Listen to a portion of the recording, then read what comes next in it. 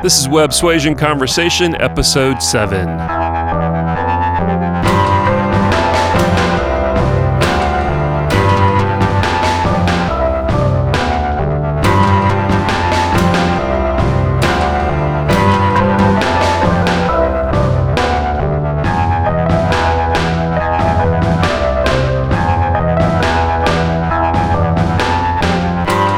Welcome to the show. I am Ryan Williams, president and founder of the Web Suasion Group, coming to you from our Kapoka studios here in Fayetteville, Georgia at Pinewood Atlanta Studios. Today on the show, we have Heather Riggs of Atlanta Legal Marketing, and Heather is going to tell us about how she made the transformation from adoption attorney to a legal marketing expert. So since we're on the legal topic, I want to talk real briefly about non-disclosure agreements. Now, I preface this with the understanding that we are not legal counsel by any means, and I'm just speaking from my own experience with this. But before you go and talk to any kind of developer or talk to really anybody about your business, you may want to consider going into that with a non-disclosure agreement. And that's going to be something that you draft with your legal counsel. It's not going to be something that's provided for you by whoever you're meeting with. So a lot of times in business, you may have developed a proprietary process, or you may have a unique idea that you've come across through your experience in the industry, and you just want to make sure that the people that you're talking with are going to protect that idea for you. It is not the same thing as a trademark or a patent. Definitely get legal counsel on all of that if that's something that you feel you need. But really, practically speaking, all an NDA does is lets us have a conversation with you without your fear of us passing that information along to another party. So having your lawyer draw up a general NDA that you can use as you go around and have various business meetings, maybe with developers or whoever, is a great idea. And of course, also, if you're looking at hiring a developer, you want to have a checklist.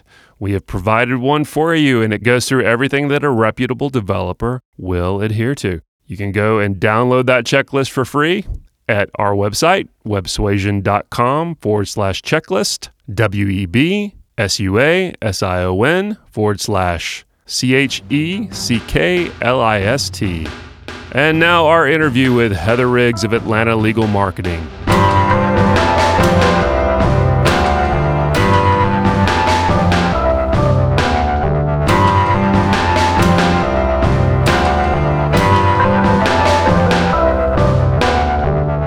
Heather Riggs, thank you for being on the show. Thank you so much for having me, Ryan. I'm really grateful for this. So tell me, how did you get interested in law? Okay, so I will take you back to the way back, the day that I was born. Okay. I was adopted. And so being adopted, my parents were open in explaining that to me and answering my questions. And they explained that in order to make that happen, they hired a lawyer. The lawyer did some paperwork, they talked to a judge, and that's how I became their daughter. So this did really three things for me. First, it grossly and dramatically oversimplified my view of the adoption process. You fill out some paperwork, you talk to a judge, you got a kid. Easy. How easy could it be? Right, everyone should do it. But then secondly, and perhaps most pivotally, that was my first impression of what a lawyer was. Okay. So I didn't know about, Law and Order or Ally McBeal or those kind of things. To me, a lawyer was somebody who made families. And that is exactly what I wanted to do. Of course, the field of law couldn't be more diverse from that. And that's probably not what comes to most people's mind when they think of a lawyer. But that was my first understanding. And then third, something that really has shaped me in every aspect of my life and certainly in my career is that that started me off on a path that was different than a lot of other people, right?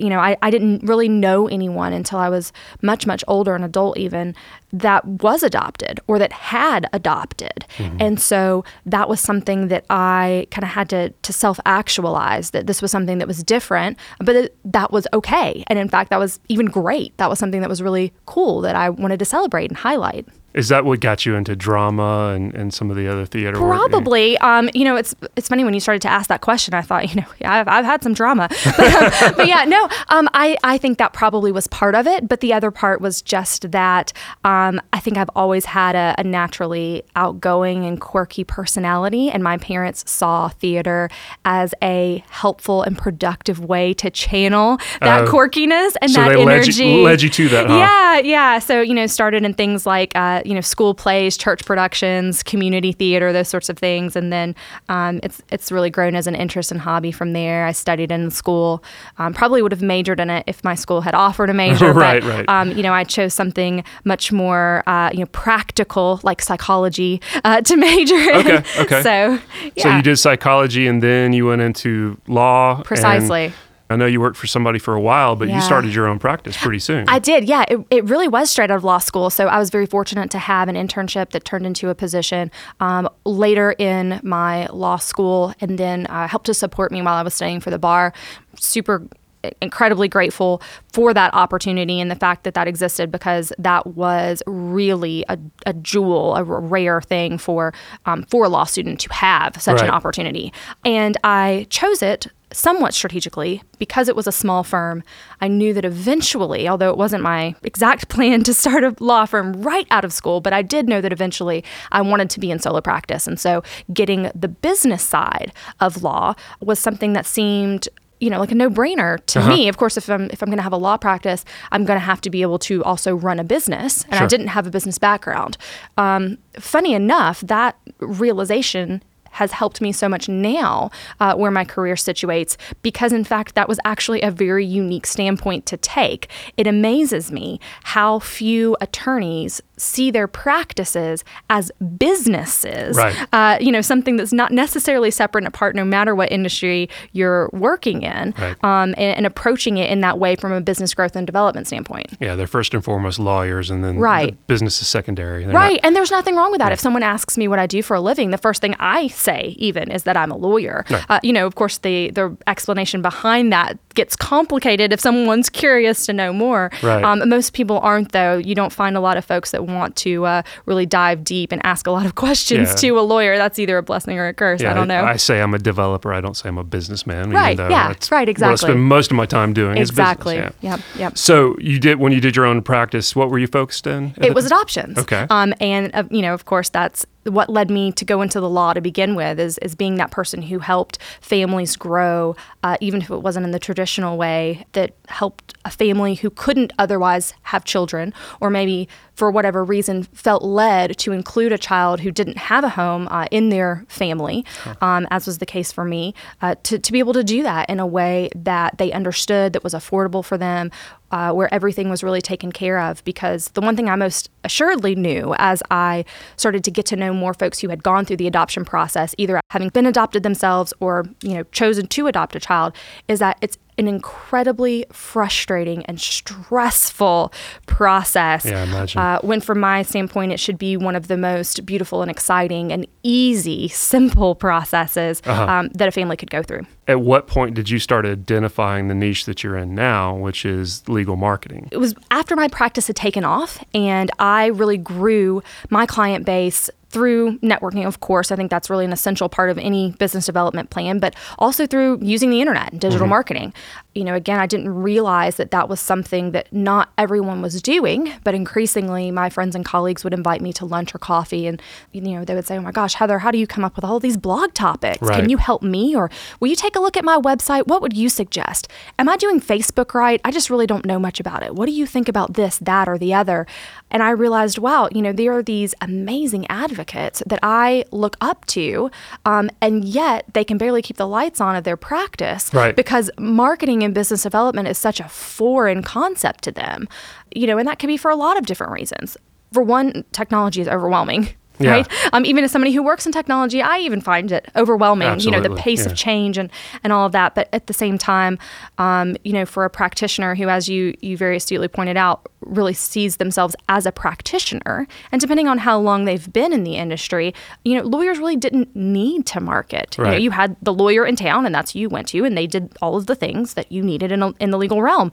But that couldn't be farther from the truth now. And law firms have to adapt and keep up if they're going to have longevity. What are some of the things that you find legal firms are doing? Like, what mistakes are they making from the standpoint of their website, of their marketing? What is a commonality that you find? I would say it's not connecting what happens before someone is a client to what happens when someone does become a client. Okay. So, for example, I see a lot of law firms break down at the intake process, right? So they're doing all this advertising. They want to do pay-per-click campaigns, have a fantastic website, and then once the client starts speaking with their client relationship manager or their receptionist or whoever is that point of contact, that's when it all breaks down, because ultimately marketing is meant to lead to a sales conversation. Right. And when that person is unprepared to have a sales conversation, then they're going to ultimately lose that client and waste their money on what would otherwise be something that could help the practice grow. So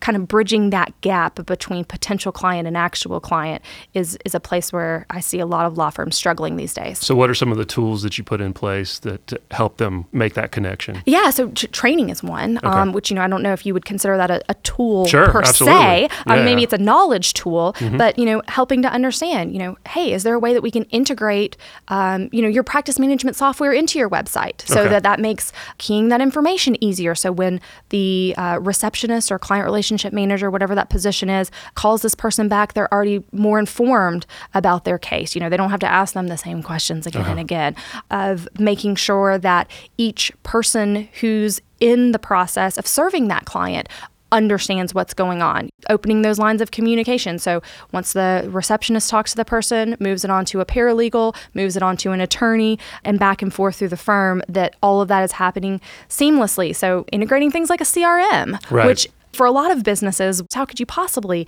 manage without a CRM? But that's much less common in law firms. Yeah, I can imagine that. What they're done with the case and they don't really think about it. Right. When you talked about content, obviously you have methods of coming up with content, but additionally lawyers and a lot of other fields too, but they have an additional layer of complexity and concern with that, and that they could get into things that can get them into trouble. Of course. So how do you help out? Yes. So being a lawyer myself, I think is really the biggest and easiest way that I'm able to overcome that challenge. So for each attorney licensed in Georgia, not only do you have to take the bar exam on substantive legal knowledge, but you also have to take a separate exam on legal ethics. And while that includes a wide range of topics, it does cover marketing and communications. And so at the bare minimum, I am literally certified in marketing ethics. Okay. So I think that's an advantage. But working with it day in and day out, I still maintain an active bar license. So I have the benefit of continuing education in these areas, and I strategically choose which courses I want to do each year and pursue, so that I can stay on top of those legal ethics considerations and help my clients navigate the compliance that they face with their marketing. And not too long ago, you went to Google, right? Can you tell me what was the situation? They were actually looking for people who were doing legal marketing? That's exactly right. Yeah. So are there many of you? You would be surprised. Yes. Are there really? There are very few who are also lawyers. Okay. And for legal marketers, we fall into one of three categories. There are folks like me who do legal marketing as a job. Right. Few of those people are lawyers. There are lawyers who are doing marketing for their firm, right, but they're lawyers. And then there's folks like me who have both. Yeah. So to bring it back to Google, as I think all things do come back to Google, don't they? Right. For better or worse. Yes, exactly. So yes, Google was looking for legal marketers to invite up to their headquarters in New York for a legal marketing summit to discuss all of the different products and services that they offer and how to contextualize that for a law firm. So I had the opportunity to attend this summit back in November, and it was amazing. Google really, at the beginning of their role in the zeitgeist, was this big mysterious entity. Right. No one sees behind the curtain. No one knows what they're really thinking, what really are ranking factors. And they have really made a tremendous concerted effort to move away from that perspective to share more information. Okay. Maybe even if not with the general public, so to speak, through partners and through affiliates like myself who provide services through Google or work with Google to provide the services that I do, and helping at least us to understand what are they looking for, how can we see our clients be successful. And I think, really it's because they've come to the very simple realization that it's kind of a help me, help you kind of a situation. If it's even a mystery to their providers, that's not going to necessarily lead to an increase in business for them, right? Mystery is no longer a selling point for most industries, technology most especially. So how long have you been doing Atlanta legal marketing? Yeah, so we celebrated 5 years back in October. So we started October of 2013. And at that time, I was still practicing law, but I made the decision that I would stop taking new legal clients at that point.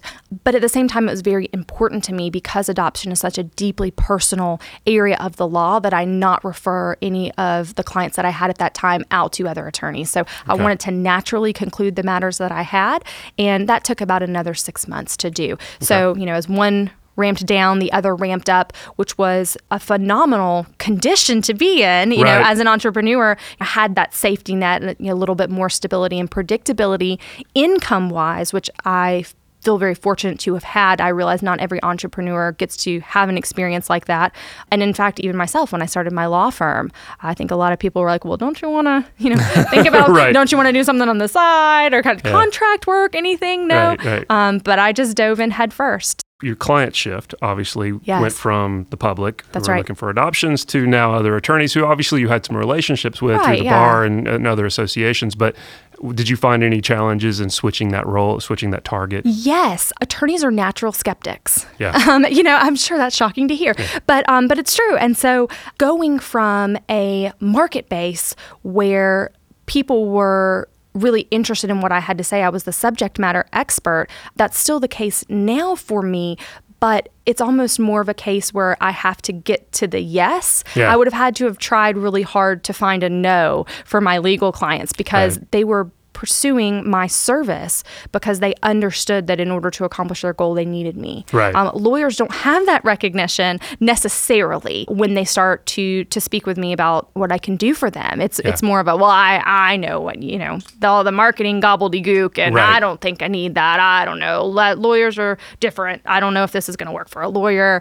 So that just overcoming that skepticism, which I do through education. I feel if my clients feel really comfortable and informed about what's going to happen, they're a lot happier, a lot more likely to be more open-minded about what I have to say. And I think that's probably the frustration of a lot of lawyers in general when they are being bombarded by service providers in any area. It's that, hey, we're going to do these 55 things for you. Don't worry about how it works. Just trust me. Here's the check. But I take a very different approach. What are you looking for in 2019? How are you shifting your business? Do you have any new things happening? Yeah. So this is not advice I would have given myself 5 years ago when I started, because it was really important to me to be as narrow as possible and then as deep as possible in the services that I provided. And that's why I focus mostly on content. Now, however, I'm actually looking for opportunities, strategic partnerships specifically, to provide a more comprehensive service offering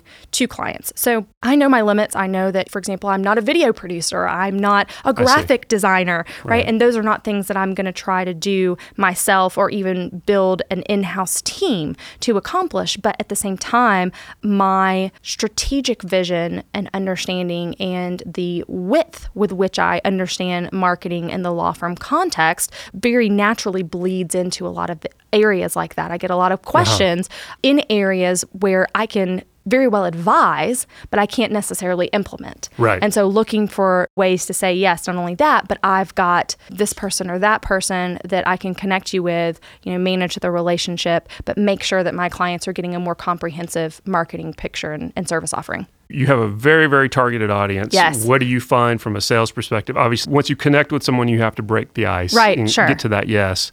But how are you getting there? How are you finding your clients? I hope it's a relatability factor that I've been where they have been. An overwhelming majority of the folks that I serve are solo and small firm attorneys.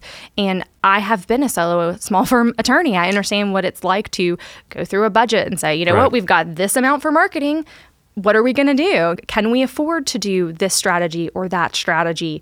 So I'm very respectful and mindful of providing a service that will fit a budget, even if it's, a smaller service offering. Everything that we do is intentionally designed to be a la carte, right, so that no matter where a client comes in terms of budget and need, we've got some sort of service offering that will work for them. And almost all of our clients end up scaling or kind of tiering the services that they do. And then in 6 months, we're going to add this, and then next year, we're going to add that. So I think that's really cool because it also develops a longer term relationship with my clients, which I really like. And are they pretty much custom? Everyone's kind of got a unique situation. You're not doing exactly the same thing. Yes. So in terms of their service offerings, it is custom. But we have very specifically defined deliverables, which is what allows us to be very budget conscious on behalf of our clients, and say, you're going to get exactly X, Y, and Z for this exact cost. And so then if you want something else, we can add that. We can kind of create a custom package. So in that case, it is very customized. But in the sense of the actual service itself, it's very specifically defined. If you had any advice you could give to people either starting their business or trying to grow their business, they've been in business for a while, but they're kind of stagnated and they're wanting to try to get over that hump, what would you recommend based off of your experience? Not necessarily in the legal realm, but just in general. Yeah, I would say don't be afraid of being different. So just because nobody else is doing it doesn't mean it's something bad to do. Right. At the same time, you've got to temper that with what's realistic, right? You don't want to go too far out of left field, but that's exactly what I did. I looked around and I said, there's really nothing like this, and there's no one like me. Is that because this can't work? Or is this because just no one's thought of it yet? And I think a lot of business owners, women business owners especially, take the perspective of, well, if it's not already happening, maybe it shouldn't, and are more fearful of breaking that mold and being the pioneer and being the first. Right. So I would tell someone, go for it. Go out there, blaze new territory, go forward and conquer. Right. Well, I think you're a good example of finding a niche, because a lot of times when people go into business, they try to take every job that comes in, no matter whether it's a good fit. They don't even know what fits them at that point. I did that too. At some point, you kind of find, this little thing that's underserved that you can do, and that's exactly what you've done with your business. So, so defining that niche is really, really critical. I appreciate you coming on the show. Yes, this has been so much fun. Thank you so much, Ryan. Thank you for listening to the show. We hope you'll review us on iTunes, and maybe we will read your message on one of the next shows. If you haven't already, subscribe to us on Apple, subscribe to us on Stitcher, Google Play, Spotify, or wherever you listen to podcasts. Next week on the show, we have Dante Stevens of New Wave Automation, and he's going to tell us about how his home automation business started and what inspires him as a business owner. Thanks for listening, and I wish you a productive work week.